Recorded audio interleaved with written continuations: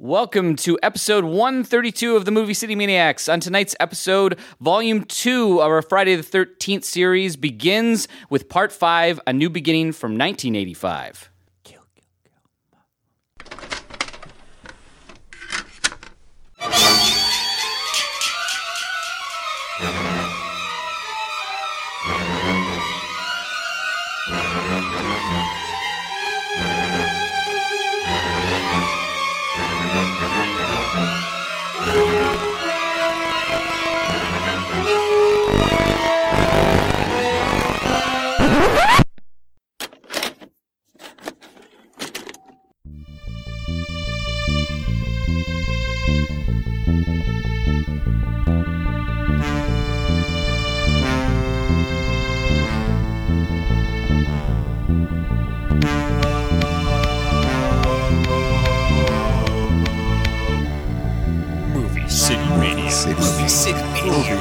Movie City Maniacs.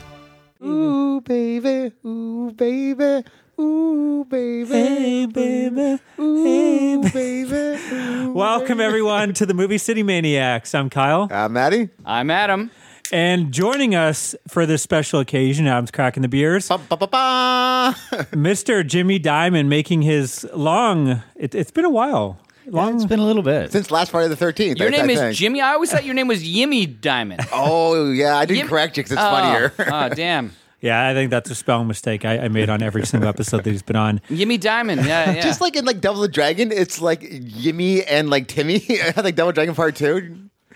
What a weird reference. Everyone's like, what the fuck is Double Dragon 2? Other than people, old farts, I guess, that remember that game. But Jimmy Diamond, he did a couple Shocktobers, but I think the last time, he did a full series was like back in, it was episode 33 to 36. So if you guys want to go back. Oh, wow. Because Almost 100 episodes that's ago. crazy. We are starting with, continuing with part 5. We instead of some people like to do all 8 or 13 or whatever the movies there are in one hit, we like to kind of divide it up, keep it so you're still fresh and excited to talk about it as opposed to, getting to the end and being a downer. But go back to episode 33, 36. Hey, wait a second. I'm here. I know you're might change you're that. gonna be a downer anyway, but this is gonna be fun. I'm a big fan of the series. Matt, I really enjoy these series. I think you are too as well, Jimmy, right? Yeah, I enjoyed most of it. So Adam's maybe the odd man out, but hopefully maybe like one of these out of this We'll four see. will We'll enjoy, see. but we'll find out, I guess. I don't think so. But anyways, we're gonna be starting off with that. But I don't know. Before we get into it, anything you guys want to chat about? Yeah, what did you guys end up watching this week? Anything fun? So I watched, have you guys heard of this? The World, the Flesh, and the Devil? No. This is from 1959. It stars Harry Belafonte, and it's kind of like Last Man on Earth situation. He's in this cool. mine, and then there's been like nuclear kind of blasts that have, but they explain it like it was this new kind of technology that the radiation only lasts for 7 days. Of course. But he's stuck down the mine, and he comes up, and he's in New York, and it's just empty. Very, very similar to, you got that kind of I Am Legend-esque thing. Last Man on Earth. But he just goes around town, and at first he's just like turning on lights and getting, Is he having got fun with apartment it? going. He's kind of losing his mind and kind of having fun with it. He's dancing with mannequins one day and then throwing them out the window the next day, kind of deal. And then he finally meets this woman, and they start kind of really hitting it off. It's played by Inger Stevens, who I hadn't seen in anything, and she's fantastic in this movie. Really, really great. I guess why she's not as well known as an actress is because her life fell apart. And then eventually Mel Farah shows up in kind of like the suave but also somewhat sleazy guy, and it's this kind of love triangle, but also like how to survive in this kind of crazy world. And I'm not going to go into it too much. There's definitely like a racial undertone as well. Does he do any singing? Is there zombies or vampires in it? There is no zombies or vampires. No in it. singing zombies, no dancing vampires. But definitely like, I don't know, like there's just like this eerie quality that happens when you have these streets that are so empty. And photography is incredible during the movie. Is it New York, like proper New York, or they kind of did it in like back lots? I think most of it is done in New York, and then with I think trick camera Because stuff. it's always dope when you see like Last Man on Earth things like go through actual cities and they're just like abandoned. It's like They definitely have a bunch of that sort of stuff. So, I'm going to give this one 8. 8. Wow. It really, really good. Gotcha. Eh? I just had seen a friend had posted it and the other day, and then it was leaving Criterion, and he loved it, and I went, well, why not? Yeah, I've never heard of that, and I'm a big fan of all these type of post-apocalyptic type films, even if there is no zombies or vampires. Yeah. Yeah, it sounds interesting. Very cool. I kind of think you guys would dig it. Cool. Well, I watched. I knew Adam was going to watch these because he's going through the series because he's never seen the Friday the 13th series. He didn't grow up with it. He watched 1 and 2 like last October maybe or Yeah, so I had seen 2. 2 is like the first horror movie I had ever seen in my life. Okay. Like But probably haven't watched modern it in like 20 thing. years ago. But right? hadn't watched it in 30 years or like A while. long time. And then I ended up watching it on Shocktober maybe 3 years ago or something. Okay. Or maybe 2 years ago, the first one, and then the second one. And, my plan was I was going to keep going and through then them. One a year. you got through 1 and 2 and you were done, which is crazy to me because those are my favorites. But yeah, you for this They episode were fine. Like, yeah. I don't think but I definitely had misgivings about them. Yeah. So yeah, to get ready for this, I'd never seen 3, 4, 5, 6, 7, on and on and on. And I picked up the Scream Factory set, and I think I had recently went through all these, so it's kind of been sitting there. Like I think I did the first 2, and again and I think I've seen 6 because it's one of my favorites. When we were doing the best of, I watched like the ones like 1, 2, maybe 4 and 6. But yeah, I didn't end up watching 3, so it's been sitting there, and I thought, what the hell, I'll go through these. To talk about them with Adam. So yeah, let's talk about the first one, Friday the 13th, Part 3. This is from 1982. 3 glorious Ds. Yeah, this is, I guess, most famous for being the movie where he gets the famous hockey mask. Yeah. But yeah, it's totally shot in 3D. Like they throw everything. Did you guys watch it with 3D? Like No, I didn't watch it with 3D. I think I'll just say straight up, this is not one of my favorite of the series. I'm not a huge fan of it. I do think seeing it in like a theater with 3D with it, an audience into it, I think might be would add kind of fun because they're literally like juggling, they're sticking sticks. Like the whole movie There's, just a seems snake like popping out at you. There's like a girl crushing tomatoes on the screen. the guy with the eye, and he's like, "Ugh," and he's literally walking and pointing it at the screen. Like it almost seems like they put more effort into that. Yeah, there's something like falling down on somebody at some point. Like I called it, remember the SCTV sketch with Count Floyd, and then it'd be like 3D House of Cats or whatever. And so I was like Monster Chiller Horror Theater 3D House of Hay, because the hay actually is coming at you at one point. It's a distraction, like not in a good way. Like if you had the glasses on, it's amazing. But even is it amazing? I love it. Yeah, I think I would take it too.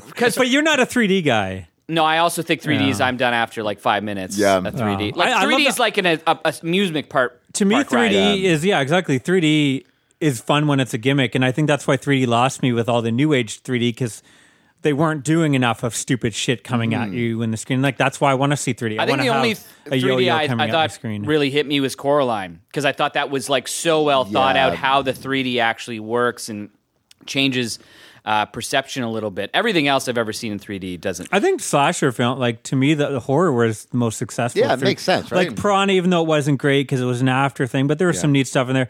Final Destination was fun, and My Bloody Valentine. But like, none of those were these the are best. like thought out. It's like, oh, we've got a yo-yo. Let's just like move the yo-yo. Well, My Bloody Valentine, I think, did a lot of neat stuff. What about like a Shark Night or something like that? There was like the cool. I never Shark saw that 3D one in one. Yeah, I theater. didn't see I just that. remember My Bloody Valentine where Tom Atkins is sticking the shotgun at the screen. Like I was frightened. Like you have a shotgun that literally feels like Pointing it's at ya. sticking at your face, or the pickaxe coming at you. Like I thought they did a lot of neat stuff. Like that film, I don't love, but in But the theater, 3D it was was a lot of fun. Yeah, and I feel like that's kind of this film. Like it's not a great film, but I think it would have been more fun.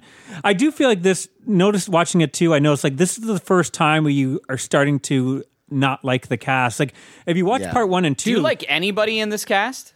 Is there anybody? Maybe the punkers that are giving them a hard time. Yeah, maybe the punkers actually. Like they're kind of fun a little bit. I'll give you that. But like the Shelley guy, the nerd, he's totally Who guys just trying to get terrible, laid. Yeah. terrible. Maybe that Vera girl that's with him is okay. Yeah. But I mean, like the other people, like Chris Higgins, the lead. She's annoying and one of my least favorite of the final girls.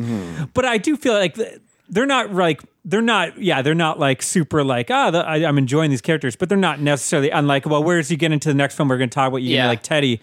You're supposed to hate that guy. They're trying to be in the next ones. You're trying to make you hate these ones, but in this one, you're supposed to like all these people, and they're fucking obnoxious and terrible. And I think the difference is though, part 1 and 2, they're likable, but they all actually get along. Like, this is the first one where like the stoners are kind of just, they're so fucking out of place. You could tell like Cheech and Chong had just come out as a big hit. We got to throw these guys in it. They make no sense. Why? I'll say that guy's likable. It makes no, like, don't they seem like they're like, 10, 20 years older than the rest of them? Like they're too old. Yeah. Why they hang out with these young teens? Yeah, that was like it's just a bizarre thing. It's like, why are these old people like just hanging out in the back of the van? It's so weird, but like It does seem like they're dads, right? yeah. But even that, like, they don't really get along. Like, no one really likes Shelley and Yeah, why did he come? I don't know. Like, I guess the guys were trying to get him laid, maybe? They're setting him up with Vera, Yeah. who wants nothing to do with him. that's unfortunate. For Vera. Yeah, for sure, Yeah. But I would say Vera is one of the more attractive Friday the 13th women across the franchise. There's always, one or two in each one that, as a child, that had an impression on me, I'll say. But What, you're polishing machete to these movies, is what you're saying? But I don't know, maybe, but probably not. I think no, that would have been VHS days. I might have been too young for that naughtiness. Sin, but no. This is also the first one where it kind of like has this dark edge that makes no sense with this apparent like rape. Like they kind of hint that maybe he raped her, right? Jason Voorhees. Oh. With Chris Higgins' character, she has this flashback which makes no sense. In the woods. That's the worst She scene pulls in the whole thing. He grabs her, pulls her to the ground, and you don't know what happened. And then she woke up. Not knowing what happened, and that's the whole story. And it makes no sense. And it's like, but the whole hint that, like, according to the fan, is like, did he rape her? And it like makes no sense. I don't think I didn't. That wasn't the implication I got. The implication is that this is the bad storytelling device. No, but why would he? Why would he attack her, pull her to the ground, and then leave her alive? Because they need her alive to have the trauma that she didn't want to be there. There's no explanation. But it doesn't make. Yeah, it just doesn't make sense for Like, Jason Lore. Yeah, it doesn't make sense, but I don't think they thought it through because they wanted what's her name? They pretty much they introduced it so she would be afraid to come back, and that she's also they wanted the girl from the last movie who's in April Fool's Day. Ginny to come back. And, but she didn't do it, or there was a dispute about money, I think, with her agents, something like that. But so that's how it's set up. It's about her coming back to Crystal Lake, and then she's not in the movie. Well, that's still a good idea. Why don't we do that? Yeah. And we'll just do this dreamy sequence where she goes back in her memory, and who cares? The movie's two-dimensional. The script doesn't need to be that dimensional. Well, all the dimensions are on screen. They even baby. talk about it like they spent all their time making sure the 3D cameras would work, and they didn't spend any time on characters or acting. They did, like a lot of times the actors would be like, "Oh, I screwed up," and they were like, "We got it. That one worked. Go." Well, there's also another dark element in this film that they briefly mention and then it's forgotten about, is one of the characters that doesn't, live to the end of the movie is pregnant. Right. So Voorhees kills a pregnant woman and a baby, I guess, when you think about it. And the best part about that, too, is, well, not the best part, but so Chris Higgins, I guess it's her cottage or whatever, she fucking has her pregnant friend sleeping on a hammock. She's like, she's like, where's your bed? She's like, oh, it's right there. Maybe you can have fun with it. It's like, what the fuck, man? She's pregnant. Give her your bed, bitch. She's only like 2 months in. Yeah. But, I don't know. That's what you get for sleeping around. Are you a fan of part 3, Jimmy, or where does it fit up there for you? Is it near the top, near the bottom? I'd say probably lands somewhere in the middle. Yeah.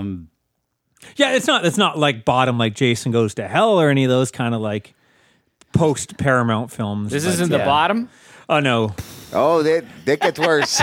Yeah, you're right. It probably is more like mid to lower. Jesus, I still find it's a fun romp, and the 3D aspect kind of plays into that. But when I'm getting into this stuff, the kind of breaking down the walls and being self-referential and just being absolutely ridiculous is kind of why I'm here. Yeah. I think you get that later. Like, I don't think that they're actually like that meta in this. I don't think they understand what they necessarily have. No, in it definitely the third comes one. later on. Well, yeah, because this is the first one that Jason's actually like in it per se, like as Jason we But know. I think the mask. formula is Yeah. kind of down at this point. Yeah. Like they still have the old guy, Ralph is Ralph is dead. Yeah. So now they introduce this homeless guy that just has the eye at the screen Yeah. or whatever. And anyway, There's one in every movie, right? Like what are you guys gonna, or what are you gonna give it? I guess because 4 out of 10. Oh wow! Oh. Okay. I'm gonna still go 6. I still have fun with it. Again, it's cool to see him get the hockey mask. I think the stuff like there's some cool stuff with the punks and the chainsaw battle at the end where he's got the chainsaw Yeah. and the blade. And there's one great kill when he's on a dock with the spear gun. Yeah, with the spear gun. And the way that's shot, it's the only maybe good shot in the movie. Like whoever directed this, I can't remember who directed this. Yeah, I don't even remember. Oh, it's either. Steve Miner again. Is it Minor? Is it? Yeah. He's not a good director. I said this about the second one too. I disagree, but Like, well, you clearly like. but part 2, I think he does a lot more. Again, I think well, this one even he was when they more show fooling around those with the scenes camera. in the part 2, and it's like how. Like I liked a lot of part 2 because I liked the camaraderie a little bit. No, but and the final setting. chase is great. in part 2. But they show a lot of that final chase, and you kind of go, "This is so hacky done." How he's using the camera. If it wasn't like the set design's so cool in that one, and it sets up this thing. But the way he shoots the final girl in front of the mom's head, it's terribly done. And they show it in part 3. They open up the movie with that again. And I was like, I didn't remember this being so bad. Well, those are alternate takes. Those aren't the actual scenes. In the Right. movie, So too. maybe it's not. But the one shot where he's coming around the building seems like the same shot from the. Yeah, the I think movie. a couple of them are, but I know a lot of the time they did use alternate takes for a lot of those flashbacks. But yeah, I don't know. Like, I think it's still fun. I don't know. And then I guess you also then watched Friday the 13th final chapter from '84. Yeah. This actually might be one of my favorites of the series. That's hard to say. Might be my favorite so far. Wow. I don't know. It's probably kind of on the same level as 1 and 2 for me. This was my favorite growing up, and I feel like, I don't know, it's went down a little bit for me. I don't know why. Again, I think it is because all the characters are so fucking unlikable. Except for Crispin Glover. Glover is Yeah, awesome. exactly. Crispin Glover puts in so far the best performance of any Yeah. Friday the 13th movie in this movie. It is just gloriously like. I don't know if unhinged is the right word, but uninhibited. Yes, That's the right it's word. Crispin Glover being that Crispin dance Glover. scene is amazing. Like so out of place, so silly that Well, apparently I love that's his real dance Yeah. moves. But Like, he was doing it to AC/DC and Yeah. not whatever they're playing. But I think they saw him at a club and they're like, we need to put this in the movie. Like, you got to see this guy's dance moves. Like, It's great, but he also, I like him in this. Like I feel like he has actual dimensions to his character, and I like him, and I believe him as a person. well, I he don't has Teddy as his like anti, Yes, you Well, know, he the kept calling yin to him his dead yang. yeah, dead fuck. That scene is great though, where he's like, here, let me just type on the keyboard. Like, oh, there it is. You're a dead fuck. It's like, I hate Teddy, but Yeah. I think he's a great character that you dislike. Like, he's so slimy. Yeah, he's set the way up he's that trying way. to like get with all the women is just gross and like, I don't know. He's a fun character, I guess, in that sense. But everyone is kind of despicable in this. Like, you have the guy that's with his girlfriend who's like flirting with the twins, like right in front of his girlfriend to the point where she leaves. The one twin is just like literally moving from each guy to guy trying to sleep with. Like, And doesn't care that the sister is just going to go off No, exactly. in the night Like, on her own. everyone is the kinda- family with Corey Feldman is, Yeah, they're is kinda likable. Yeah, likable. yeah, I do think this is not one of the better 80s Corey Feldman well, I think roles. this is He's early. kind- This is pre-Goonies. Goonies, the movie before He's he made young, Goonies. right? Like, yeah. But he's not as memorable in this as he is in, Yeah, I in guess he's Goonies. still really young, or, right? Like- or even in Well, and again, though, like in the Goonies next is one like we'll talk about. Spielberg Yeah. and Rob Reiner. You know, it's all these like great writers, great directors, and a lot of his other Richard films. Donner. Yeah. Richard Donner, sorry, and you know, Lost Boys, and I think that has something to do with it. But also, I think he's just like he's kind of like a not quite fully formed Mm-hmm. into that. I can be a snot, but still kind of likable sort of guy. Yeah. Like he's definitely a Tom Savini stand-in, right? Oh, for sure. He's right? got all the masks that you know. which this is Tom Savini's big return. He was not really happy. He thinks the series doesn't make sense because, according to him, Jason died. Like, this makes no fucking sense. How is this guy an adult that's come back? But he came back for this one. And I think this is one of the best for kills in the movie. Like, the effects are great in this. yeah, the Tom Savini effects are, this is some of the best. I think that's what stands out for me. It's the effects. It's Crispin Glover actually giving a performance that I care. Because even though the characters in the first two movies are likable, I think everybody is trash acting wise. Like, they're terrible actors, and there's nothing for me to hold on to with them. Where he feels like he's creating this guy that I can see, even though he's a total weirdo. You can relate, though. Yeah, I was right? just gonna say you relate to him. That's why. You see his dance movies when we go to the club. Yeah, I got a few of those. But overall, the characters in the plot, I still don't really care that much about in this one. Well, yeah, It loses the script a bunch of times where it's just like, why did they just skip ahead here? I think most of the best slasher movies don't have characters you really care about. They have likable characters and characters like that have some good gags. But like, I find the ones that usually have character development are usually kind of boring, and they focus more on the characters than the kills. I don't know. I guess I'm trying to think of a slasher that has good characters and like good kills and a good villain. I think the first one I didn't think was that good because the kills weren't that good too. Like that was one where the setting I love the camp of that. Well, first it's Tom one. Savini effect. I think there's some fantastic effects in part one, but again, that's like.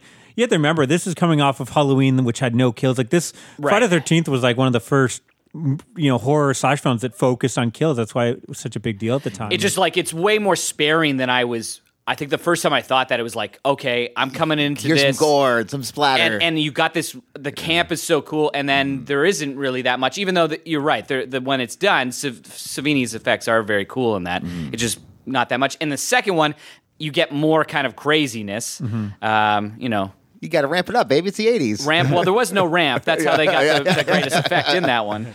And then the third one, they ramp it up and the sleaze even more. And this one's got even more sleaze. And where we're going, talk about is the pure sleaze. Tip of the iceberg. Jimmy, where does this one fit for you? Part 4, is that one of your favorites, or? Yeah, it's definitely up there. I'd probably put it above 3.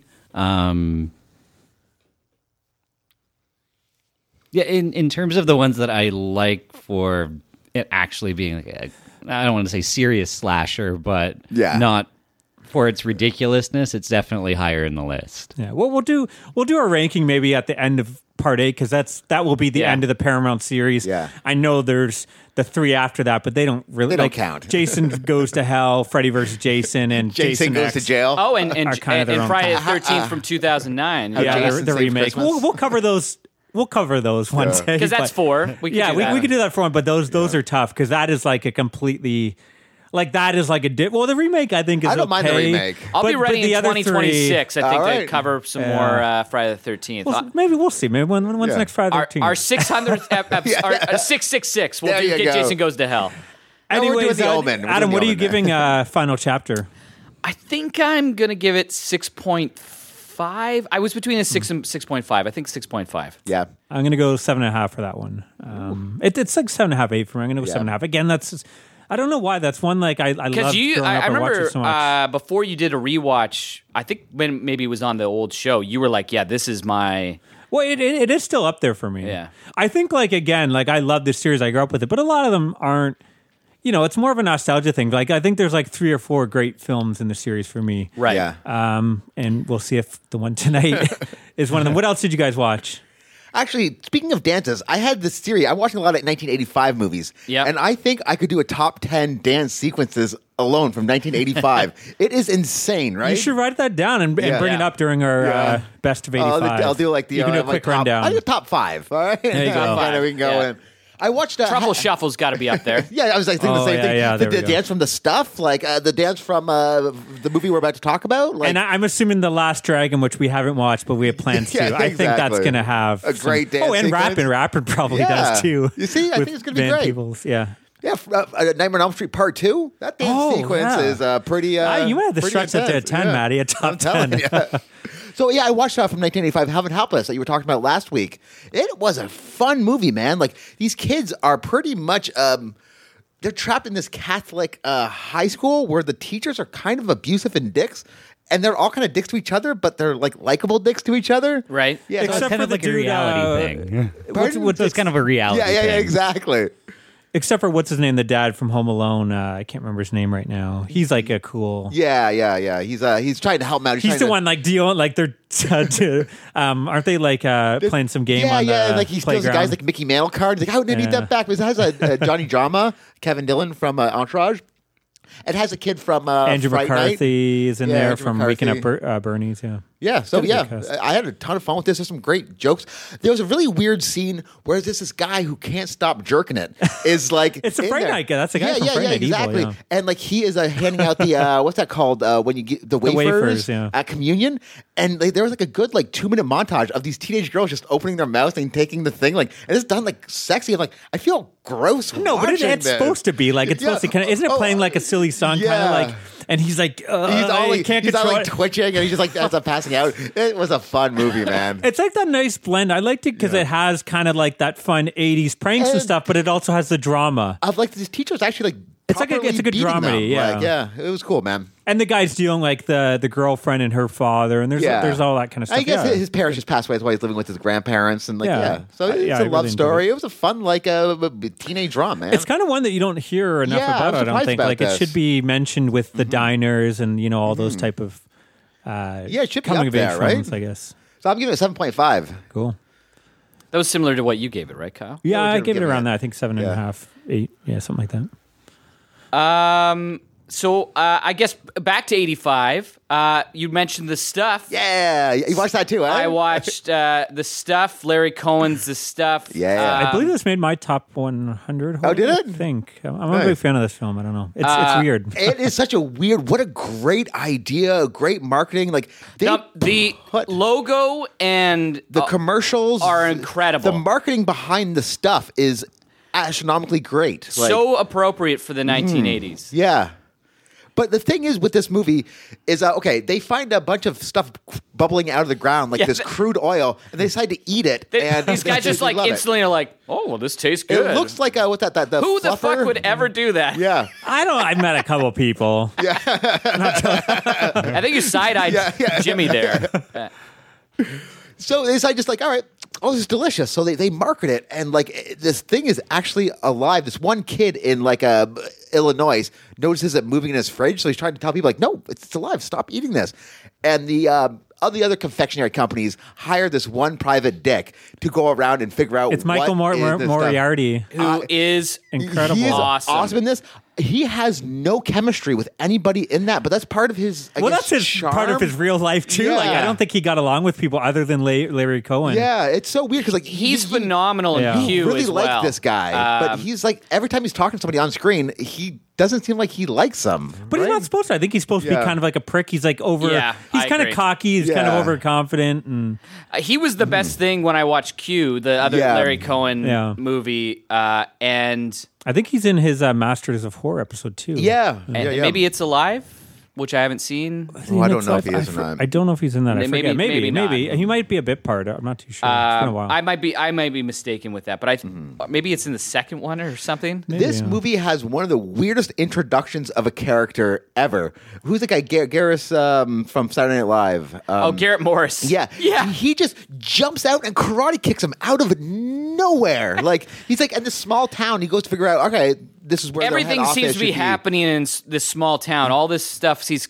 So maybe I'll find some answers there's this here. one, like 10 scenes that go into a car. Then out of nowhere, he's like, "Hi-ya!" Like Miss Piggy style karate kicks him. Like what the fuck is going on and here? he's also called Chocolate Chip Yeah, how Charlie great is Hobbs. that?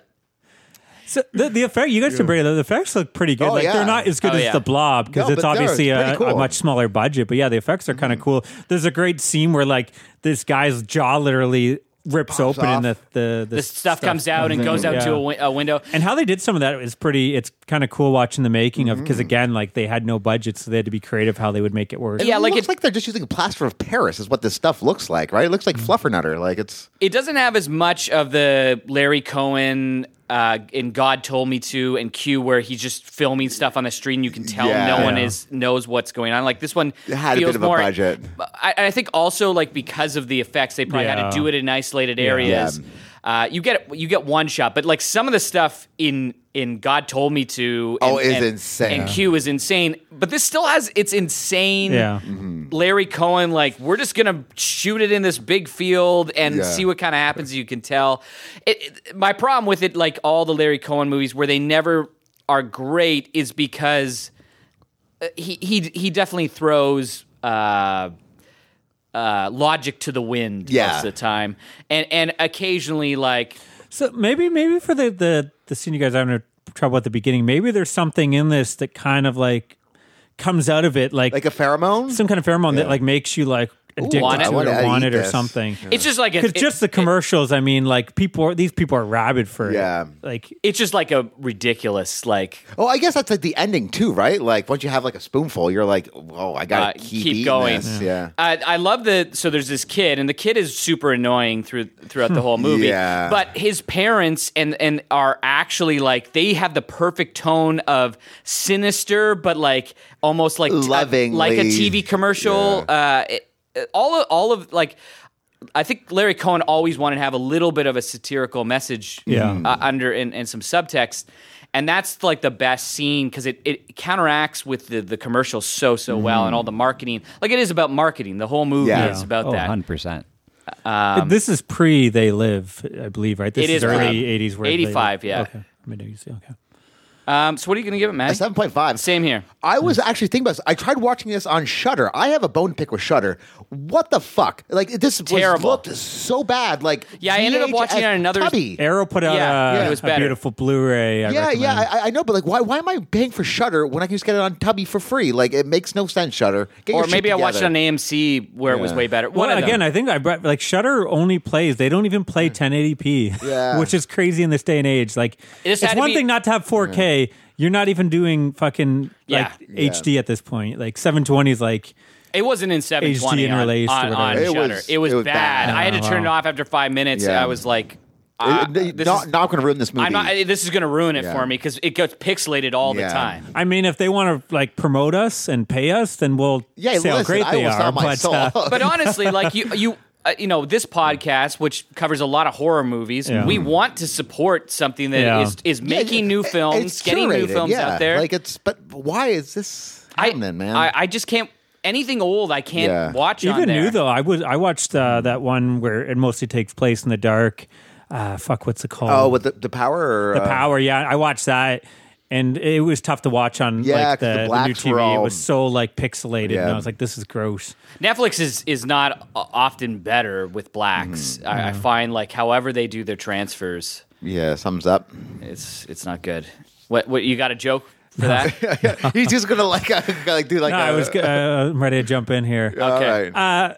So yeah, I unrelated to that. I watched Waiting for Guffman from 1996. This is nice. The mockumentary directed by Christopher Guest, and it's written by Guest and Eugene Levy. Nice. Stars Guest, Levy, Catherine O'Hara, Fred Willard, Parker Posey, Bob Balaban. Balaban, yeah.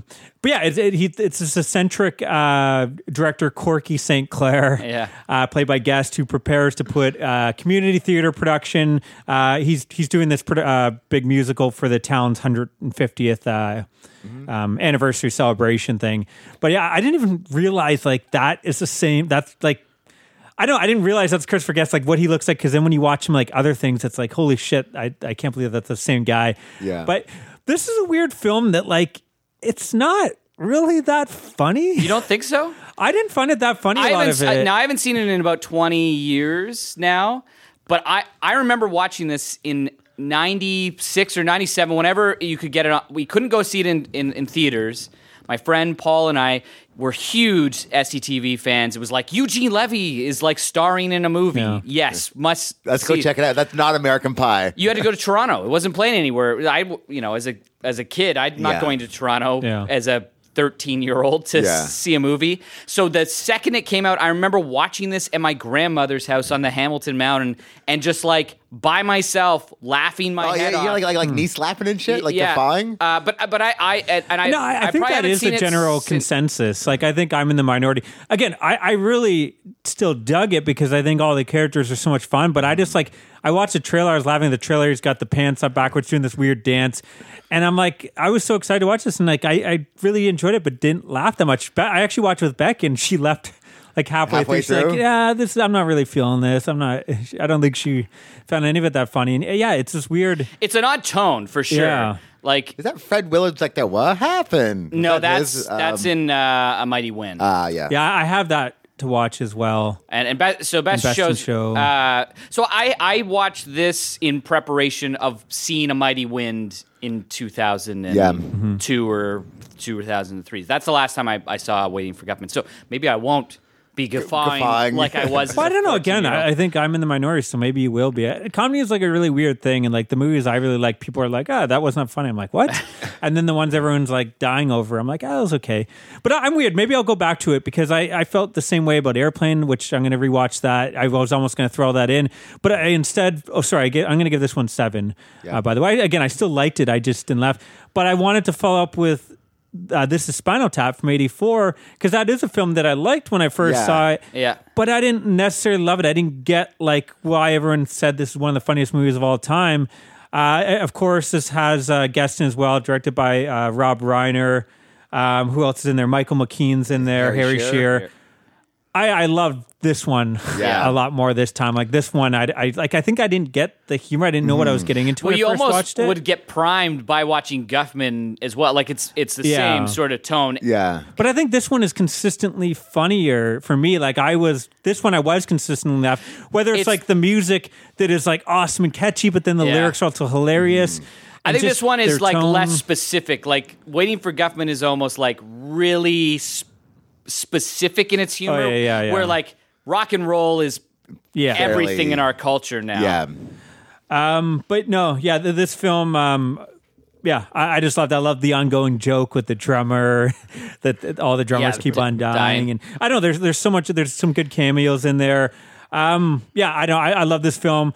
I'm gonna go 8.5, but I'm almost like it could almost be maybe could be a 9. Yeah, I love this one too. I haven't seen this one in a while. I almost should just do a run. Yeah, a run of all of them. Yeah, I'm gonna try to do Airplane because that's the other one that everyone loves. And the first time I was like, man, it's okay. I don't know, but I think I would. I don't know. Yeah, Airplane. Like I watched it like maybe about 2-3 years ago. That is a joke machine. Like they just come hard and heavy. Like they never stop. There isn't like a two seconds that go by without like, oh, that's actually funny. Yeah, I watched that about 2 years ago at the beginning of the pandemic, and it was like just.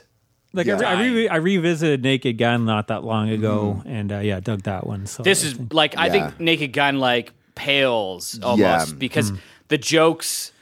Naked Gun I still like, but the jokes aren't as like snappy. Like they're always going. Like it relies on Leslie Nielsen a lot in the Naked Gun. This one, everybody is. So I think I grew up with Naked Gun. I didn't. Airplane that I only saw for the first time, 5 years ago or whatever. So. Well, I guess it's 80, so it's before any of us were born. Yeah. But I think it wasn't one that was always playing. I don't know. It seemed like everyone my age, that's like they grew up with that. That was like their comedy movie, and I don't know. I don't think it was for me. No? Was it for you? Yeah. It was like I saw Airplane as a kid, but I didn't own it. Like I definitely watched like Mel Brooks movies more or Naked Gun more. Friend had a Naked Gun, so I probably watched that one. But I definitely did see Airplane when I was a kid. Jimmy, are you an Airplane fan? Have you seen it? I haven't seen it in years, but it's one of those things that I can't find a qualm with it. Yeah. Yeah. Well, anyways, what else did you guys watch? I got one more. So I watched No Exit. This is a 2022 movie, and it's basically this girl who she's in this court-ordered rehab, finding her mom is going to die, and she breaks out of the rehab and goes to try to get to Salt Lake City for a snowstorm happens. She's also stolen this car and whatever, and is directed to this kind of like, I don't know what it would be, a pavilion, like community recreation pavilion for some sort of shelter, nature hiking area. Anyway, so in there, you've got all these different people. When does a slasher come? Is there a slasher in this? It seems like a setup for a slasher movie, right? It's kind of like that. So it's definitely a horror movie. It's got like Dennis Haysbert, who's most known for playing the president in 24, and he's a character actor. He does the insurance salesman. Yeah, he's got that low, kind of commanding voice. Dale Dickey, who's an amazing character actress. She's in a lot of stuff. Anyways, so she gets there, and instantly it just like foreboding presence of this place, and the snow's going around, and everyone's trying to get cell service. She's walking around, and all of a sudden she hears like this thump from this big van, and there's a girl who's tied up in there. So somebody inside, there's 5 people. Is he a kidnapper? And she doesn't know whose this is. Very cool setup. And it definitely plays some of the suspense and thrills are really well done. I think as a thriller, it succeeds. Again, they want to make it about her recovery and all this kind of emotional stuff that just like fucking is done awful and does not fit the picture at all. I wish she was just driving on the road, and then they were like, "Hey, you're gonna have to get off here." She's like, the snow starts falling. She's like, "God damn, I love cocaine." Because it's bookended by these emotional scenes of her like overcoming the addiction or having the addiction. Again, it's funny because like with the Friday the 13th, you complain that like these characters don't have character. But I almost think like movies these days have too much. Like horror films these days are like they're a drama that they can't sell that drama, so then they like add horror elements to a lot of these at the end to try to. I think in this case it might have been the other way around. Like they were like, we need something else instead of just them hanging out in the snowstorm. I wish it was just the snowstorm, like because the characters themselves, I think you get enough development with what they're revealing about when she's trying to figure it out. I wish they had played that up more. It does get pretty gory in there and pretty like gruesome. So there's some cool stuff there. I'm going to give it 6.5, but I agree. Sometimes the subtext takes over. Where that's not what I mean with. I don't need plot, right? I just need like with characters. I just need some depth with the characters, and sometimes great actors, can do that with looks or like how their body language is. Are you saying Kevin Bacon doesn't have a good body? He's got a great body. Kevin Bacon's body? I think he wasn't quite bacon at that point. Like you were saying, he was ham. He wasn't. There's no Wang in that movie. Yeah. Like that's all you need. I think there's some ass, maybe some bacon ass. I don't know. So that was the last thing I watched that week. Jimmy, did you watch anything you want to talk about? Anything exciting besides Maddie? Showering before showering.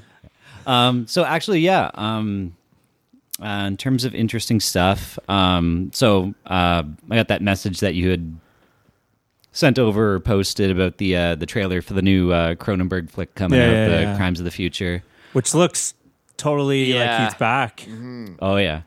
Kind of got me thinking. It's like. That sounds really familiar. He actually did a flick in 1970 called Crimes of the Future. One of like first forays out into the world. Yeah, I think it might be the first full length. Yeah, I was trying to figure out if it was that or Stereo, but I think maybe Stereo was still like in school and maybe I don't know if it's it might be a longer short. Okay, yeah, I think it is. Anyways, Yeah, it kind of briefly looked into it. It's like, okay, what's the connection between this new one and this one that he did in 1970? Is this kind of like the bookends of his career? Yeah. So gave this a watch. I'm not gonna lie, like clearly, like he was just kind of finishing school. Yeah, I was all shot at U of T. Mm-hmm. So you've got to invest. It's not something you're automatically going to fall into and be engulfed in this story. Yeah. But did the low quality work for it? Because I find with like some like horror movies, like student horror films look terrifying. Like there's something sometimes there can be something because it's so like I think disjointed. Most student films are so like artistic. Yeah. It's just it. Yeah, they're trying to show like how deep and a dark man's soul. Well, did I ever tell you about? Maybe I've mentioned this on the show before, but years ago I had this course that was all this arty, like home video stuff that people had made and how that was a different like genre of movies, and I would watch these fucking terrible home experimental things every week in this class, and I didn't like any of them because they were all shot in like fucking VHS cameras. It wasn't this like cool experimental stuff.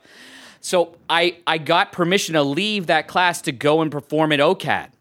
Oh, awesome. An experimental set. Jordan Mitchell was there. So where we met our cellist that was in the rest. Yeah, Jarvie. And she performed this improv set with us, experimental music set.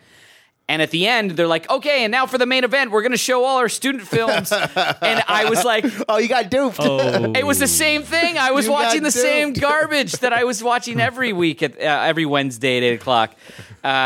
So, karma's a bitch. Hey, man. I shouldn't have celebrated so hard.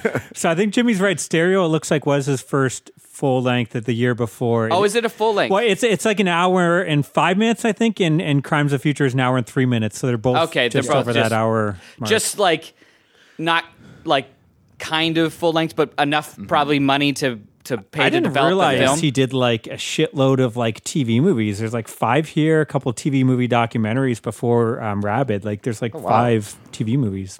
I didn't know that either. So was the plot enough to keep you invested in this film, even though the aesthetics was a bit lacking? So yeah, the kind of anything that was lacking in the production in terms of the lack of experience and lack of budget, I Yeah. guess. Again, we're talking about the length. The length is probably just because that's as much money they have to, because at that Yeah, time, the yeah. developing of the film Yeah. was half the battle. Oh, exactly. So lengthwise, I think it was pretty much perfect. Yeah. Any longer, I might have started waning a little Yeah. bit.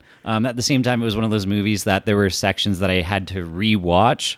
It was almost one of those movies where I needed to watch it twice to kind Fully of figure comprehend out it. what it's actually about. Otherwise, it's an hour and 3 minute non sequitur. Yeah, a music video. Is from there the any like 1980s. standout moments like Rabid and what's the other one he did? Shivers. Shivers, Like yeah. both of those films have definitely like this guy's talented. Is there anything like that in this, or does it more just feel like another weird student movie?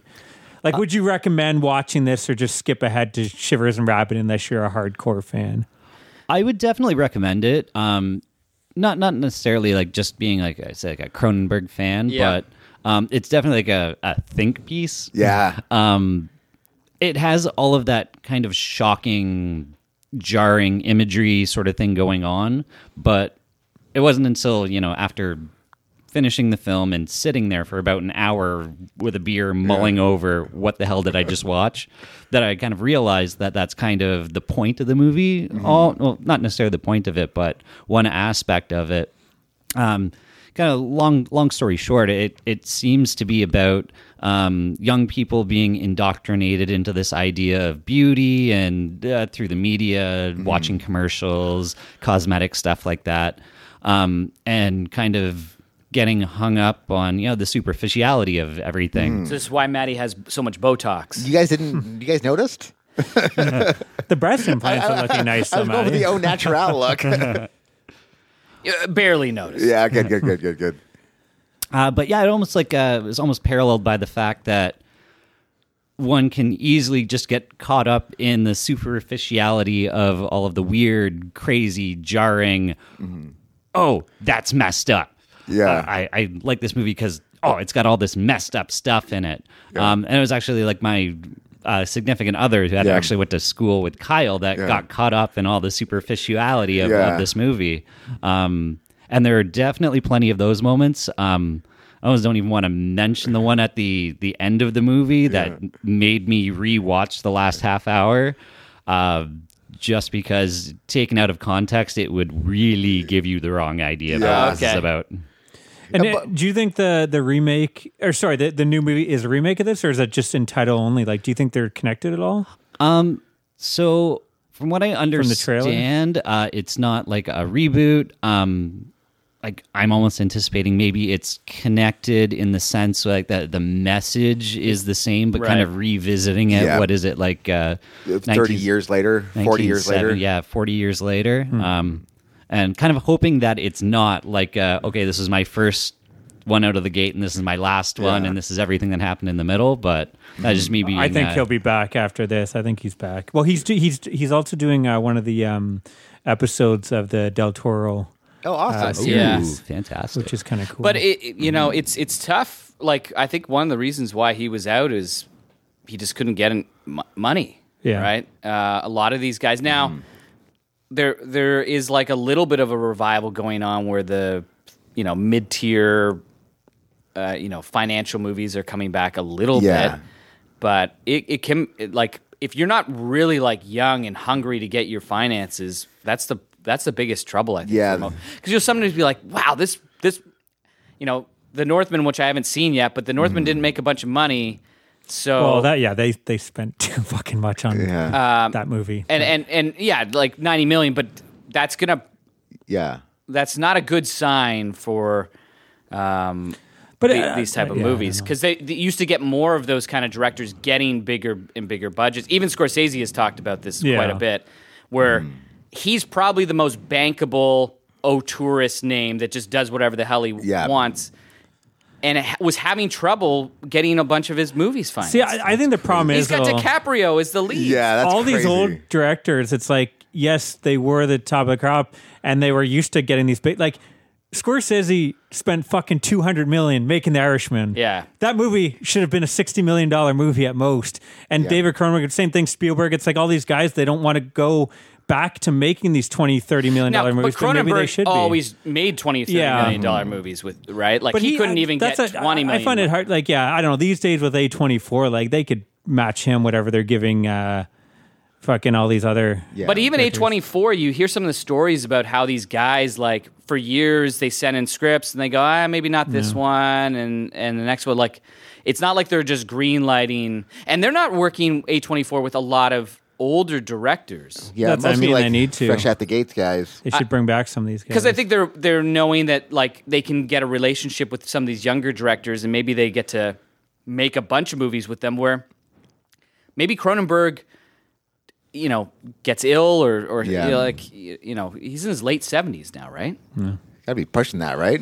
Well, this came out in 70s, right? So I am incredibly excited, and I'm so happy he's doing it. But it definitely seems like a lot of these directors that were part of New Hollywood and just after New Hollywood have had trouble getting I think it's pictures everyone. made. We were talking about it the last episode or two, where even actors, like what actors from the 70s, 80s are still, like Kurt Russell has had a bit of a resurgence, but he disappeared for a long time. You have all the action stars are pretty much gone, other than Stallone will come and I guess with directors, you're just used to a lot of these guys going from when they're, they usually don't get a lot of their movies made until they're in their 40s, and then they make movies until their 70s. Like you have the Tarantinos were rarities, guys that Yeah.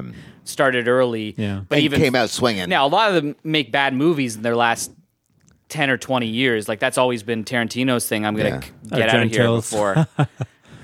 Another guy that actually yeah. can't get a budget either. They're Argento, but that whole Italian horror scene doesn't exist anymore. Whereas the 70s, it was in its prime. Yeah, I guess none of those guys really No. have done much. Jimmy, what are you going to give Crimes of the Future?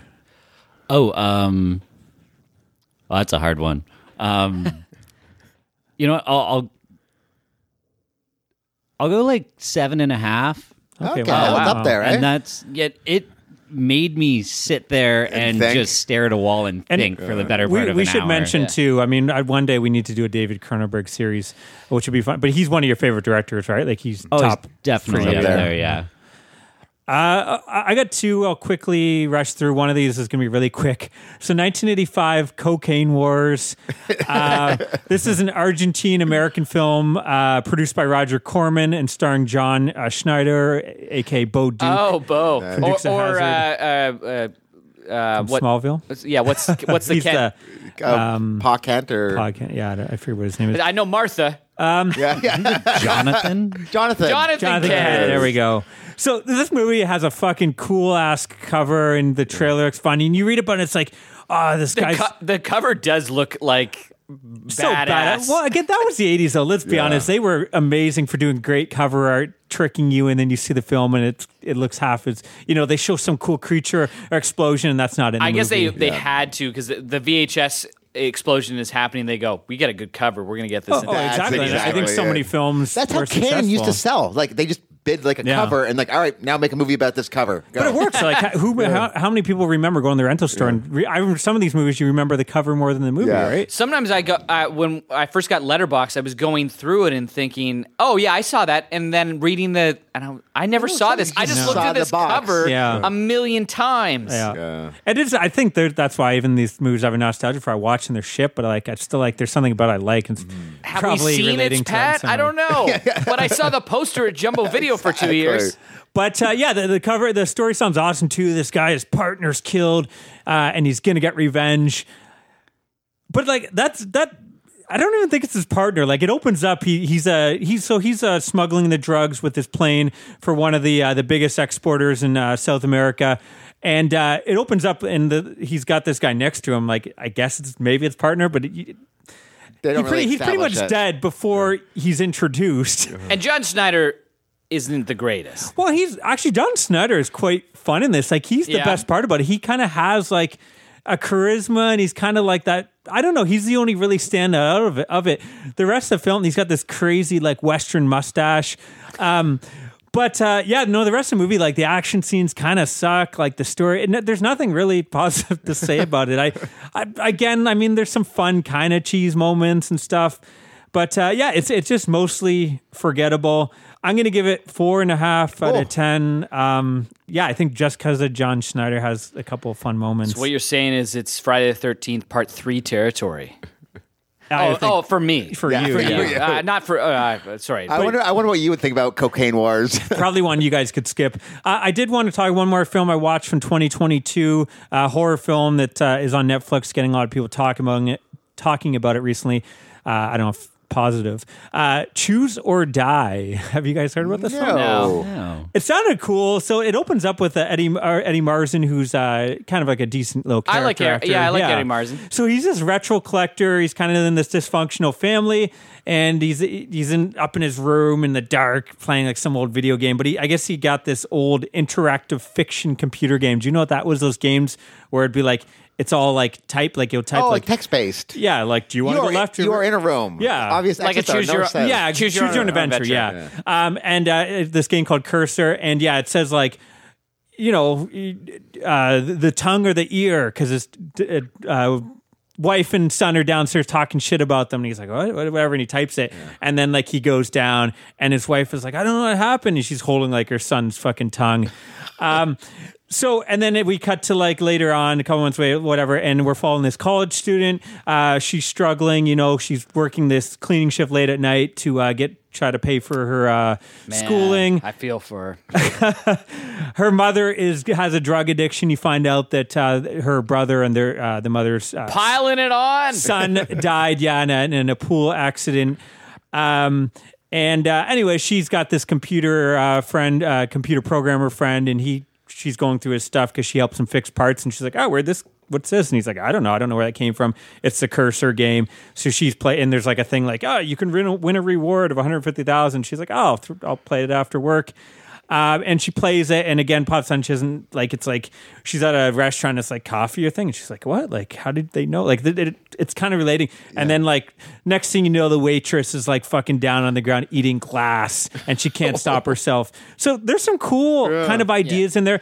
There's another Feels very Black Mirror. yeah. Yes. There's another cool moment where like she's at work and she's playing this game, and her mom phone's like, "Oh my god, there's huge rats come after me," and she thinks like her mom's always hearing rats and shit in the walls when she's fucking doing her drugs.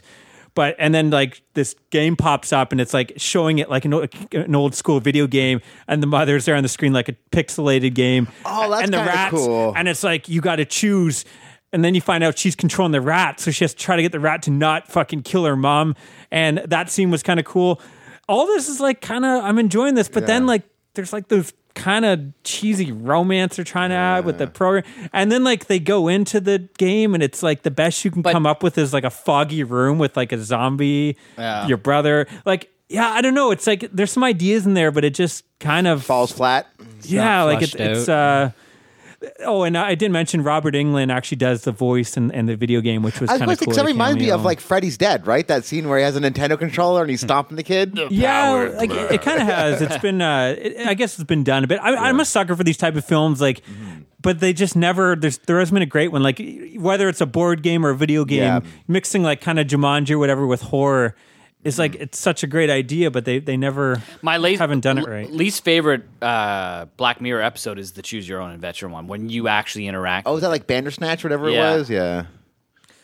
Oh yeah, and I didn't. There's like a shitty drug dealer too that is totally fucking out of place. Like he just wants to be part of their family for some reason, and it's so Well, because like he's on his mom drugs, man. Of course. well Like, he that's does, but best he's customer. actually trying to like get in and like I'll sleep with the mom just to like I don't know, like it's just it's bad. Yeah, and there's like a whole setup for a sequel where it's like maybe we're gonna get like a Saw and a bunch of these going. Yeah. I'm gonna give it 5.5. I think there's some interesting ideas in there, but yeah, I just wish have to work on it a bit. Yeah, was pulled off better. But that's it. Anyone else? No, I think we should get Anything into else? our Yeah, new I'm ready to get beginnings. into it. Okay, well, let's throw up the trailer for Friday the 13th, Part 5, A New Beginning. I think that was the right 19. word. Throw up. 85. It's showtime.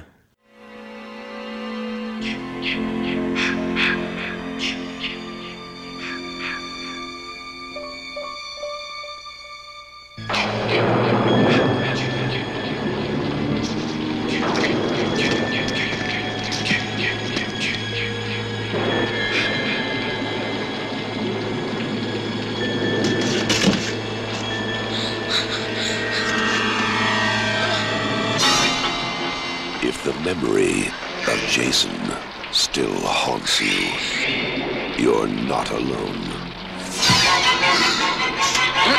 Friday the 13th, Part 5, A New Beginning.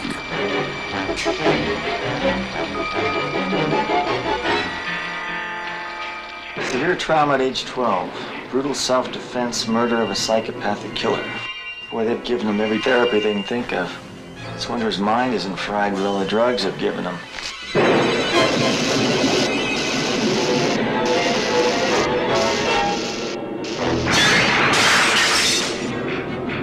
The mindless, murderous fury that was buried with Jason has been reborn.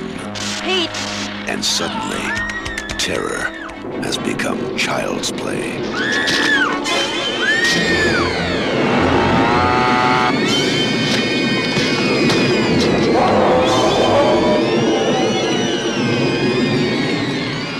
Friday the 13th, Part 5, A New Beginning.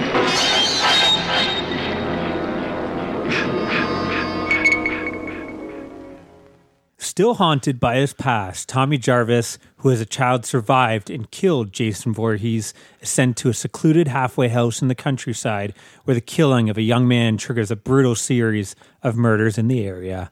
Yes, folks, we're talking about Friday the 13th, Part 5, A New Beginning from 1985.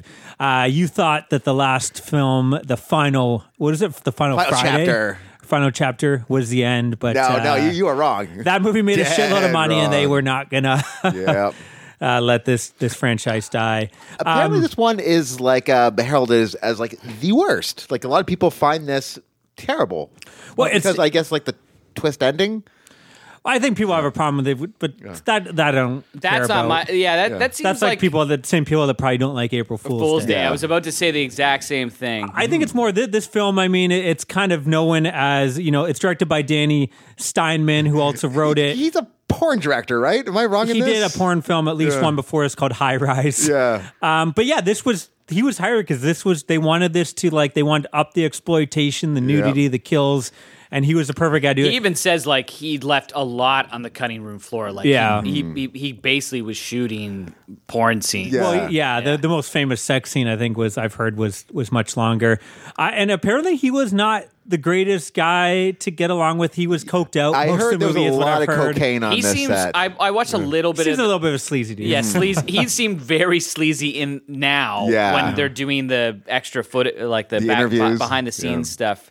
I know there was an actress. I don't know her name offhand. I'll look it up Is it later. Voorhees? Because there's a girl in this named No, Voorhees. she is the famous nude scene. No, but there's another actress who ends up getting a part in Part 6? Part 6 we're going to talk about. But she applied for the role of the Voorhees female character, the big nude And scene. I guess like Voorhees was more endowed, so that's why he went with her. No, he was trying to like get her to like show her tits during the Like the casting audition, couch? and she's like, "No, I'm not Yeah. doing that." And so she left and was kind of creeped out. Yeah. But I think I mean we'll talk more about it. But the lead actor who plays Tommy Jarvis, John Shepard, he becomes a born again Christian, and He's terrible in this movie. Yeah. Like just like I've said this before, but there's occasionally a nothing on screen, like just when he's there, you almost see through him. Yep. That's this dude. His job is to sweat. Yes. That's all he does in this movie is sweat. I think he's okay. I think he don't says know. like 26 words in this movie. or something I don't that. like his character in this, but Yeah.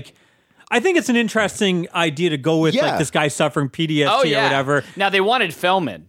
Yeah. Yeah. I guess Which- he was doing Goonies. Which Yeah. I've heard, which makes no sense because the age would not make sense unless he'd be a movie's- lot younger. Yeah, probably the movie would have just been he was younger and Yeah. But I don't like I don't like him in this movie because I think he's just such an unlikable character. He has no personality other than he gets angry here and there. But I think there's something interesting there. But nice he wa- bod though. Nice bod. Yeah, Yeah, but he was this big religious guy. Did you hear? And like he went in. I guess they Because they talked to him about having him in the next movie too, right? Yeah, and he was out at this point. But I guess all these movies have code names. I think this one they just knew it was going to be this movie. I guess they called like Bowie songs after this. This was going to be called like Yeah. Repetition or something like that. something like that. But And- he thought yeah. it's going to be at the psychiatric home or something. And he did all this like I think what did he spend like a week or something? All this In, like, time training, And then was super upset. and then gets pissed off because he finds out it's all for a Friday 13th But Reggie was super pumped. Wait, was he? What was that? Reggie the Dangerous or Was he? Reggie the Reckless. Reggie the Reckless? Was he? Different Strokes kid? Yeah, Gary Coleman's like best buddy, friend on yeah. that or something. So yeah, he's kind of like one of the few that is kind of charismatic in Yeah. this. Yeah, he's the best part for me, I think. But yeah, so this, anyways, Danny Simon does direct this, so probably most famous for the unseen to horror films in Savage Streets, which is another that's, sleazy film. That's where Linda Blair gets raped. and goes on a revenge. Okay. Has there been an episode where we don't say the word raped in this? Because it's always coming up. Am I wrong in this? It's usually a plot point for A lot of horror horror fans, movies, right? A lot right? of horror films. It's someone gets raped and there's revenge. I in thought we were some getting way. through this one, but without it. But no, we talked about Friday the 13th. And I think you Part guys 3. even fit it in when we had the Hitchcock series. I exactly. don't know how that happened, but Writers, Danny Simon wrote it. Danny Coleman and whatever. We don't care about the writers in this. I guess I did want to mention though. So this was going to be Amy Steele. I guess for part 3 you mentioned was going to be the Survivor story with Amy Steele. They didn't use that in this film. So even though they weren't going to get Amy Steele back, they kind of took the concept of someone dealing with the aftermath. Okay. to do in the third one kind of as well. Yeah, and then set it at the home. This is the weirdest home for like. Yeah. It seems like a work camp or. It's kind of like, okay, so it's a halfway house. You were in the the asylum. Now you're Yeah. going to be in this halfway house so you can get back there. But one of the kids is just like, oh man, he's got a stutter. He must be a lunatic. Like what's wrong with it? Nothing's wrong with that guy. Like a bunch of these people don't. Well, you don't know. He could have did. It could be like a Breakfast Club where he did one thing, terrible True, thing. but the or whole something. house is filled with these. Other than the people that are clearly out of their Yeah. minds, Yeah. like the guy that's chopping wood. Clearly, you something's should wrong with stay him. away from that guy. Like He probably shouldn't have an axe. Am I wrong in this? yeah, like that guy definitely should not have an act. That actually might be one of my favorite murders in the Friday the 13th because it comes out of nowhere and you kind of feel bad for the fella who gets it, right? Joey? Like, yeah. Like his like he never finishes his chocolate bar. Even I don't. think. Except for, sorry, go ahead. He's like a ward of the state. Like he gets passed around. Like no one likes this guy. And you kind of feel bad for him. Like he's got no one, and they even say it. Like, I don't think there's any. Unfortunately, do you guys know who plays? So Dominic Brasha plays that that actor. Yep. And that's the one that is possibly one of the guys that molested Corey Haim. Oh, I think wow. he came out and said that he tried blaming on Charlie Sheen, and then the mother later on did an interview and said no, it was that guy. So that. So I guess you don't feel we don't that know. bad? We don't know for who knows. Yeah. All that stuff was like a lot of craziness going on in there, but apparently was the one, the name that was brought up, which is unfortunate and kind of ruined. Because I think he was like close to Haim and Feldman later on and stuff like that, and was going on tour with him and whatnot. But yeah, so if he did do it, then fuck, yeah, fuck him. deserves an action really. But He's not good in this movie anyway. No, so he's not. Like, he's very like stereotypical. I love how stereotypical everyone is in this. You got like Yeah. the crazy neighbors that like Oh yeah, they are yeah. amazing. Other than Ethel Reggie, and, Ethel might be my favorite. Yeah, and what's the son's name? Ethel and Emmett. fuck, I can't remember. Yeah, it might be Emmett. It has like a real like No, back- Junior. They just call him Junior. Junior. Oh. Yeah, she's so over the top, but yeah, you're right. Every line she says is like so offensive Amazing. and awesome. Oh, you big old dildo. Yeah, I don't know. So yeah, the plot of this film is it's taking place after part 4. You hinted that Corey Feldman may become the killer. He looks at the screen and smiles or something, but instead they didn't go that way. And instead they have that I guess he's he still makes a suffering cameo from in this in the beginning. Yeah, it opens A up. dream sequence. He has one day off for the Goonies. Yeah. They film it in his backyard. They don't even have a rain machine, so they like a proper one. So they hook up his backyard hose to kind of a fake rain machine and just soak Corey Feldman. on his day off from like shooting one of like the craziest movies. Yeah, and he's shooting 6 days. No wonder Corey Feldman Yeah. is fucked. Like Yeah. he's shooting 6 days a week on the Goonies, and then his day off, his parents are like, "Yeah, whatever, just Yeah. go in the Hose him down backyard, in the backyard. Yeah. pretend you're witnessing Jason murder. murdering, and he's gonna murder you." And this film is also famous because it's I guess the rule was there had to be every 8 minutes there had to be a Nudity? character. Oh. So like Killed 20 kills or 22 This is the most in the kills. franchise. Yeah. I think other than like when you get to the past of Paramount, I think some Yeah. of those may have more. Like Jason X, I think he kills a whole fucking spaceship of Yeah. people. So yeah, this is 22. It is the most, but you can definitely see this is again. You saw it a bit in the part 4 and stuff, but this is where like they're introducing characters just so to they kill can them die. off. It's like that the couple outside the restaurant that's part 5, right? Yeah. That's the girl, like the waitress. That's like that. oh it's yes, yes, showtime. yeah. And then there's the greaser guys. Yeah. Where they're just I fuck think you. that- Start the car. Start the car. Fuck you. Fuck you. Which I love the guys like they're supposed to be going on a date and he's like, I'm gonna go take a shit in the woods. Like, honestly. you're gonna go on this date without your ass properly wiped. But yeah, they're just introducing people in this movie just to up that Hey, body it was count. the guy's fault. If he was able to fix that car quickly, Yeah, he could have been out of there. it would have been out of there. Yeah, I love how he's doing that too. Like, motherfucker, fix that car. He's like singing this song. Yeah. But that's a great death. And Yeah. one thing this film does do right. Flare in the mouth. I mean, if you want to see a Friday the 13th for the breasts, this delivers. It is. And if you want to see, I forgot my notebook, but there's a bunch of like quotes from film critics saying like, "This is the most sleazy piece of trash movie I have ever seen," and the quotes from these guys are like, "I want to watch this movie now." I wish that it didn't get like diced on the cutting room floor. Like I guess the. You want to see the board. filth. I want to see the filth. I want to see the murders. Like I want to But see I think like the deaths are still like you still get some they're good stuff cool, in but there. like Well, the one in the parking lot you were just mentioning, where the guy's about to pick up the waitress. yeah. The guy that played Jason Voorhees in this, it was too realistic. The head. So after he was doing it, he felt like terrible. Terrible. Yeah. Like, yeah, because they even had like the bald spot. They didn't had the it? bald Yeah. spot there. Yeah. What was he saying when he's doing the coke? Like forecast calls for snow in the hills and a bunch of flurries up my nose. But yeah, what are some of like the is that the one where he gets the belt? flare gun The flare in the mouth is the greasers. and the double D's death Yeah, is actually a that really- actually is a good one too. and Where then they kinda- and even That's the the scissors. the Yeah. scissors to the face, and, And then then they cut even it. the guy gets like he pulls him with the belt to a Yeah. tree and twists it to a crush. It's like there's some good stuff in there. There's the dance, the one woman at the school. tree. That's part 6, isn't it? No, that's This is one, It's yeah. this one? Because this guy, There's another tree one in part 6. When they're Yeah. doing the paintball. Yeah. yeah, you got it.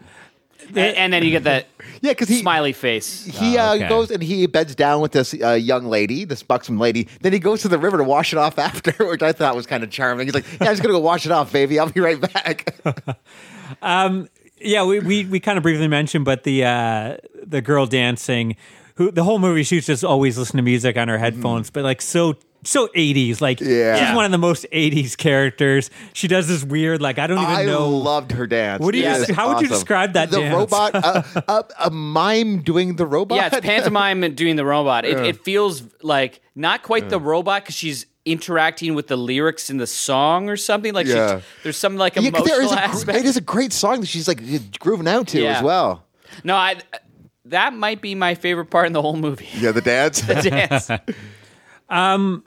Did anyone else feel like that the stutterer guy looked a lot like John Cryer, or is that just me? Yeah, a little I bit. was getting a John Cryer ducky vibe. And yeah, you got the ginger girl that like takes off her top randomly too, just because it's like, well, we're Yeah, past yeah. that Come time. on, guys. It's booby o'clock. Past that time. But again, this is one of those things where she's kind of even not like everyone is kind of Yeah, 'cause she's kind of like Unlikable in setting this, him up. right? Like he's like, "Hey, I really like you." She's well, like, I don't know if "Fuck she's not off." setting him up. Oh, She's just yeah. watching a film. He just tells. Yeah, he's kind of he being a- exposes his heart to her, Yeah. and she just starts laughing her head off at him.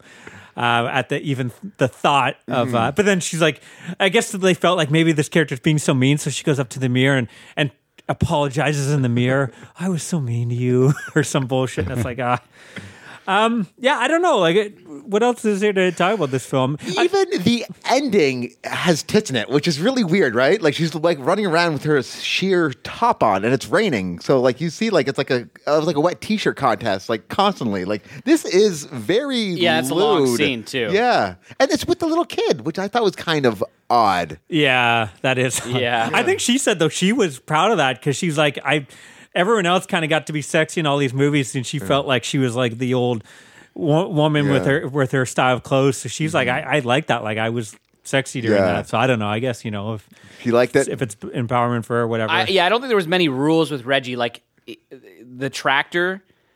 He was actually driving that, right? He was actually driving the tractor. Yeah. He's That's like, I'm not crazy. going to say I was driving the tractor, but I was driving the tractor. Well, and we got to mention that this movie has a couple Return of the Living Dead characters. Yeah. So Vic, Fad, the guy with the crazy guy with the axe at the beginning, he's suicide. Yeah. In Return of the Living Dead, and then one of my Demon? yeah, my favorite character, Demon, Reggie's older brother. He's like, Oh, yeah. "Ooh, yeah, baby, get it. Yeah, ooh baby. Which his scene is awesome. So Yeah, he's yeah. just fucking in his van. He's Like, eating, I gotta going go on take about a shit. enchiladas or something. Enchiladas. I'll be right back, baby. These enchiladas aren't sitting right. Which isn't this is a second film now because right part 3 doesn't that have a scene, or am I getting it mixed up? No, it does. Shitter. So this is the other thing. Yeah, part 3 does. I think there's a couple in part 3 where they're sitting down, they take a shit, and they don't wipe their ass. And this movie, So maybe it's not the sex that you get killed at. If you don't wipe your ass, you die in this movie. Yeah, maybe that's it. because the roadside people in the old man that runs Yeah. the roadside in the third one, and then I think one of the kids takes a shit in the woods, doesn't wipe his ass, and I feel like this was just a running thing. Yeah. I'm glad you mentioned this because when I was watching it, I was like, "What is this about these? Did I miss But- this in the first two movies? No one wipes their ass." The reason I want to bring up that shitter scene too, it's Miguel. I'm sure Miguel A. Nunes Jr. I'm sure I pronounced it wrong. Plays Demon. He played Spider-Man Returning of the Dead. He's awesome in that movie too. But so he goes into the shitter and it's like he's doing all Yeah. these loud farts and stuff. Wait, is Tommy from Return of the Living Dead too? No, Yeah, he's in the next movie one. though. Okay. But yeah, it is. There is a Return of the Living Yeah. Dead connection there too. I guess that was probably a popular movie, so they were going through the cast. Yeah. But yeah, so he's in the shitter farting and everything, and his girlfriend is just like staying outside listening the whole time. The shitter, and then starts singing like this sexy song like "Ooh baby, hey baby." And it's like, what the fuck, man? Like if you're sitting there, Give like, the guy a minute. You guys, Yeah, exactly. You guys don't sing to your wife when you're on the toilet. It's got good acoustics in there, baby. yeah, it's such a really weird random scene. I don't know. It's a weird choice. We'll just Odd say. choice. Good kill though. Yeah, good kill. Again, that's what this film had. Mm-hmm. I will say, like, I know everyone hates it. It's not my favorite film. I actually probably enjoyed it more this go around because, like, you just know going in, it's sleaze, it's I gross, feel but this there's is a lot of like one weird of the characters better and stuff. written Friday the 13th, which is really weird. Like, I kind of like the fact that it's like, all right, fuck it. How many times can we go with the same character? Like, let's just do something new. Ethel and everything, like, it's all poor writing, but I think it's like it's The odd, plot. like it's interesting, And there's a it's few unique. like interesting like people that like Ethel's the performance is Yeah. better than it's written, and Reggie's better than it's written. Yeah, I don't know. Like, I do love. If you don't see the ending coming, you're clearly blind, right? Like, there's this. Can we? Well, let's talk about no? it. We'll talk about it in the Okay. spoilers. Yeah, I think let's save it. Do you guys have anything else to add, or do you want to give up your range? Jimmy, anything you want to add before we get into spoilers? No, I don't think so. There's very little that I have to say about this movie. Did you like this movie or not? Really? Oh, this is my least favorite by far. Why is that? Including Jason Goes to Hell. Oh, and, yeah. why Really? is that? Like, just because the it's plot? almost like the plot, and it's almost like the movie doesn't know what it's trying to do. It's the black sheep. It's like they're trying to do like that. Like, okay, we're gonna take a new direction at this kind of like. it's not Halloween meta. 3, It's not smart enough to but know. it didn't go in a different what it is. direction. Yeah. Yeah, you're right. It is this weird, like it has like it's trying to do this serious PTSD thing, but then it has this Ethel character, which is like so like up to 11 over the top. It's kind of all over the place in tone, and then its kills are very violent, and its sex very sleazy, but then it has really like goofy. It is this weird Trying to kind of occasionally mix. be heartfelt, like you mentioned that thing in the Yeah. mirror. There's a bunch of those beats in it. Like even the guy that's running that, home, he's kind of he's got a heart trying. of, Yeah. he's got a heart of So gold. fucking help forgettable. the kid. So forgettable that they don't even show his spoiler is death on screen. Yeah. I think we all know everyone's going to die in these films, other than the leading. The So what would final. you give it, Jimmy? Oh, Or maybe you know what? I'll go 5. Oh, that low, eh? Yeah, it's like I was dreading watching this. I like this movie. I have never bored while watching this movie. It's just like a warm chocolate chip cookie. I just love it. I just want to digest it, I man. can see that. It is some people's favorite of the series because it is so like. Again, you are getting that kill every 8 minutes, right? Yeah. If that's what you're watching these films for, and the nudity, you're getting like the kills. and there's a bunch of dark humor. Yeah, like I could see some. None of it doesn't work for me either. Yeah. Like it doesn't accumulate into something. I struggled like watching this one and not as much as 3, but this was definitely not. Yeah, not I don't find this one great ever boring. Yeah, right? I don't know. I'm giving it a 7. Yeah, 7. I might go 7.5. I don't know. I'm kind of in between. Yeah. I'm gonna go 6.5. Yeah. It's definitely like it's near. It's not the bottom. It's like lower tier for me as well. It's somewhere around part 3 for me. They're both close. I think this one like almost moves at a better pace than 3, but it's not like I kind of hate all the characters. I hate what they do with Tommy Jarvis in this, which kind of becomes one of the only characters I think that keep on crossing across movies, right? Yeah. Like, the other characters you might have someone at the beginning of the next film where they would die, but this one, Tommy Tommy Jarvis makes it. Yeah, in a this couple is of the them. arc, right? Like it's from 4 to 6. I think I'm gonna go 4.5. Oh, yeah. I almost went 5. Cocaine war territory. Yeah, it's right with cocaine war territory. I do love. We kind of brought up but the guy that's meeting the girl at the restaurant. These two characters that they introduced just for that scene. Like his dialogue with her is so stupid, but kind of funny. Yeah, like it's kind of like she's in the mirror. Can I get a side of and- Lonnie with nothing on it? Like, oh, Ralphie. And then she's like spraying the Bianca. But she sprays and then it. sprays it. Who sprays the Boobnaka or whatever I called it? Yeah, It's kind of a throwback, I guess. Is it part 2 where she sprays? Yeah, she sprays her like little the junk. Yeah, she perfume, sprays her yeah. neck and then her Yeah. junk with the perfume. But yeah, I don't know but how do you say Banaka. Banaka? I don't know. That on your breast was kind of weird. I don't know. Yeah, I like that character. Even like the it's Showtime from like the Bob Fosse's All That Jazz. I guess that's where that scene came from. Okay. She just Okay. watched that movie and she's like, "Can I say this when I take down my top?" She's like, "Perfect, do it, do it, have some fun with it." It's like this is another one talking about it. I go, maybe it's it's better. But then you mentioned something, and I go, "Oh yeah, I really hated that." Yeah. Like it was a struggle. I think it's through. a bad film, but I think it's an entertaining bad film. And again, from Friday the 13th, like I don't know. My expectations of what I want out of them is I guess this is the last film that still has like the same tone's not the right word, but the same film style as the first 5. I feel like after this one, it changes. I don't like, know. Maybe. I feel like it For me, it jumps. It kind of stands on its own. It's Yeah, its like own thing. I kind of feel like the first 2 have a very similar style, and then the next, Well, even 3 almost goes with 1 and 2. it's a little bit slicker because of the cameras, right? Yeah, I guess I. Like, maybe directing it's similar to 2, but To me, 4 is like the first one where it actually seems like they got a little bit of money. They're Yes. doing things with the camera. They're doing some helicopter I think shots. that one feels more expensive than 5, but Yeah. similar. Yeah. But the one we'll talk about next week feels like a slick 80s Yeah. movie. Oh, for sure. I just want to bring up one other character, the guy that like this and again a guy that randomly just shows up, no story. Yeah, he shows up at the Ethel house. I need some food. I need some more. Yeah, some food, and okay, you can get. And she sends him out. But I love where she's like, "Ain't he fucking ugly?" or something like that. And then Junior repeats, "Oh, she's looking ugly." And then she's like, "Well, you ain't so pretty yourself." Like, I ain't so pretty myself, Mom. yeah, like, all that dialogue, it's so cringeworthy, Yeah. but it's kind of like It's fun. done well. Yeah, and yeah. Anyways. So actually, just jumping off of what you mentioned about like the film style and the film grain. So when you guys watched this, like what format did you Blu-ray. Blu-ray? Was it the recent? I got the Scream Yeah. Factory Yeah. Blu-ray that I think is the best version. Oh, okay. 'Cause They did it. I have the pack with all of them. 8-pack? in it. Yeah. the 8-pack. Okay, I think that was the one that I did as well. It's the one that I got from you. Yeah. So the thing I found odd, like the movies out of this pack that I've watched so far, they're all like cropped to 16:9. Like none of them are actually like widescreen, like anamorphic.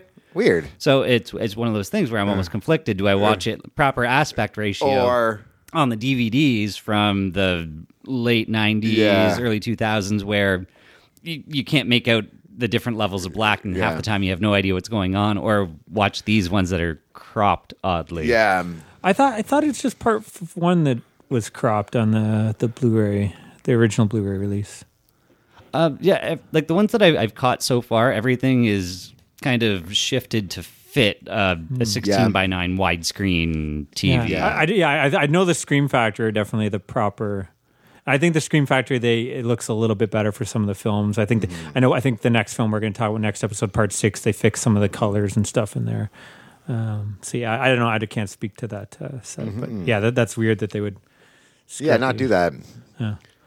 I know definitely part 1 there was something where like there was a UK and an American aspect ratio differences depending because one was the unrated cut, one was the theatrical Yeah. cut. Anyway, whatever. We're going off track here. Do Yeah. you guys want to get into spoiler? Did everyone give a rating? Yeah. Okay, let's jump into spoilers. I mean, there's not too much to talk about, but Yeah. I think there is a big spoiler, I guess, in Yeah. this movie, or maybe it's not to you. So it turns out, when the Was that Joey? the Joey gets killed, the ambulance workers come and grab his body, and the one ambulance worker is a little bit shocked. And it turns out that is his long lost son or some bullshit. Biological father. It makes no sense whatsoever. It seems like they just had to like plug it in. Like I don't know, the ambulance driver's a killer. Like perfect, roll with it, baby. It is like I remember not noticing it when I saw it a lot. But when you watch it, when you watch it now and you know, like it's totally obvious. Yeah, his faces are always like zooming in right And on his even face. the music Yeah. even like does that sting.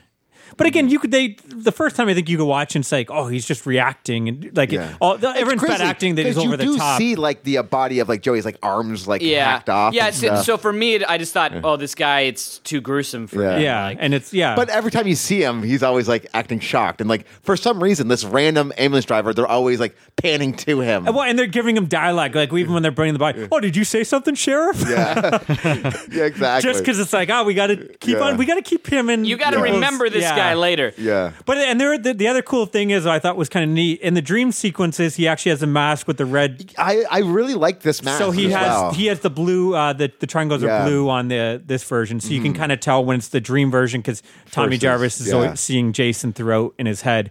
So I thought that's kind of a neat little fun thing that you can tell which Jason you're looking at. But I hate how like when he the reveal too. I think they could have did this so much better. Like I didn't even if I didn't know. Like when he falls and the mask rips off, it's such a bad, weird angle that you probably still couldn't even tell it's the ambulance driver till like the end. That's why they had to like do that like 5 minutes of like, well, this is what happened. This was a movie It's just weird that you couldn't. Why couldn't you did a better shot of it? Yeah, I had to be like, who am I looking at? Yeah. Who have a nice? Oh, it's him. Right, that makes sense. It's this stupid fucking movie. And then the end once again sets up that Tommy Jarvis is going to be the killer. Yeah. This one even more than the last one because he's wearing the mask. He's got the knife. He's going to kill the final girl. And then we cut and I guess we'll find out if it goes that way in part 6. It doesn't. But I didn't anything else for spoilers. I guess there's not I guess that's much. it. Yeah. I like the final chase is okay. That the Reggie stuff is kind of stupid where he comes out with the giant tractor. Yeah. And like he literally, it feels like that moment of Austin Powers where it's like slow and he's far away and he stands there for like 5 minutes waiting for the thing to run him over to knock him back. Like, I don't know. It's kind of silly, but whatever. I guess that's it for spoilers then. Yeah. The only thing I have is budget $2.2 million. Again, everyone kind of says that this film was not a success. It actually still was. It made $22 million. Still a huge success for them. 10 times your budget. You're going to be happy. Listen, Friday the 13th puts butts in seats, or it used to back in the day. So like even if by the time they went to see this, like I hate this, but. It was the least. It was the worst reviewed of the film, which all of them were terribly reviewed though. And even fans though kind of were not fans of this one. So I guess that's where it has this. Everyone seems to say that it was a Jason, bomb. not Jason movie. Yeah, right? yeah. I kind of like the fact that they were actually trying something new in this series. Like, it just makes sense. Like, all right, how many more movies can you make about this one fella who's going around hacking up teenagers? Like, all right, let's try something new. Hey, it was a big whiff, but hey, they tried. Well, I think they try something with 6, right? Yeah. Next week, they try to take it in a new direction. The only thing else I have, there was going to be an opening where I guess Tommy. It was going to follow after the last one where is he going to be the killer? And I guess he's taken to a hospital or something. And I don't know, something. And he's Jason's body or something. He rises from the autopsy table or something. But that didn't happen. And there's I guess if you look on the shitter, the outhouse, there's Fadden. His name is written on the side of the outhouse, which is the name of the killer at the beginning. So people thought maybe that was a hint that he escaped and hinting that maybe he could be one of the, because they kind of hint like, is it Tommy Jarvis doing the killing? Who could it be? Is it Jason? But I guess that's do kind of throw all the red herrings. Yeah, right. But I guess that's bullshit. Apparently, that was just the director had a buddy. It's named Fadden, so he threw it on this shit. So I know that's one of the fans think. This is kind of cool if it's actually in there again. I guess normally the Jason is kill, come on. Yeah. I guess this one, it's kill, ta, ta, ta. Like for Tommy, that's actually pretty cool. To kind of, something neat there. And then the one of the, because I guess it's Mancini does the score for all of them. And he had trouble with this one. He said he didn't know how to score it because of the tone. He said this was the hardest. He says it wasn't the hardest. Like, you knew what you were supposed to do, but I didn't know how to make it interesting. Yeah. Again, you kind of, it feels like I think part 6 you start getting the score doing he's trying different things. But yeah, you do again by 5, 6 people want that score, so you can only change it a little bit with each one. The only other thing I wanted to add in regards to Death, I guess these are spoilers, but I don't think it really matters too much. Violet, the dancing girl in the movie. Yeah. Her death was going to originally be a machete to the crotch. And I think you can see some one deleted photo. scenes. Something like that. But it was too violent. They thought it was too bad, gross. And Ethel's scene was going to be more graphic where you're actually going to see a prosthetic head fall into the stoop. But and all these films, a lot of the other deaths were touched up here and they're cut down, trimmed a little bit. You can find some of that made it to the Scream Factory DVD. Again, I think that is the most deleted scenes, but again, some of them are still lost for good. That's part 5 of our Friday the 13th series. Yeah. We'll be back with part 6, Jason Lives. If you want to get a hold of us, you can find us at moviecitymaniacs@gmail.com. Yeah, we'd love to hear your thoughts. Where does this one fit in the series for you? Let us know on Facebook. We have a like page, group page. Or find us on Instagram at Movie City Maniacs. Thanks again, Jimmy, for thanks for joining showing up, us. Jimmy. Oh, thanks for having me, guys. Yeah. And I think you're going to be joining us again for part 6, right? Yeah, I believe so. I think that's the plan. Yeah. Cool. So yeah, we'll be back for more Jason. See you next week. Stay scared. Bye.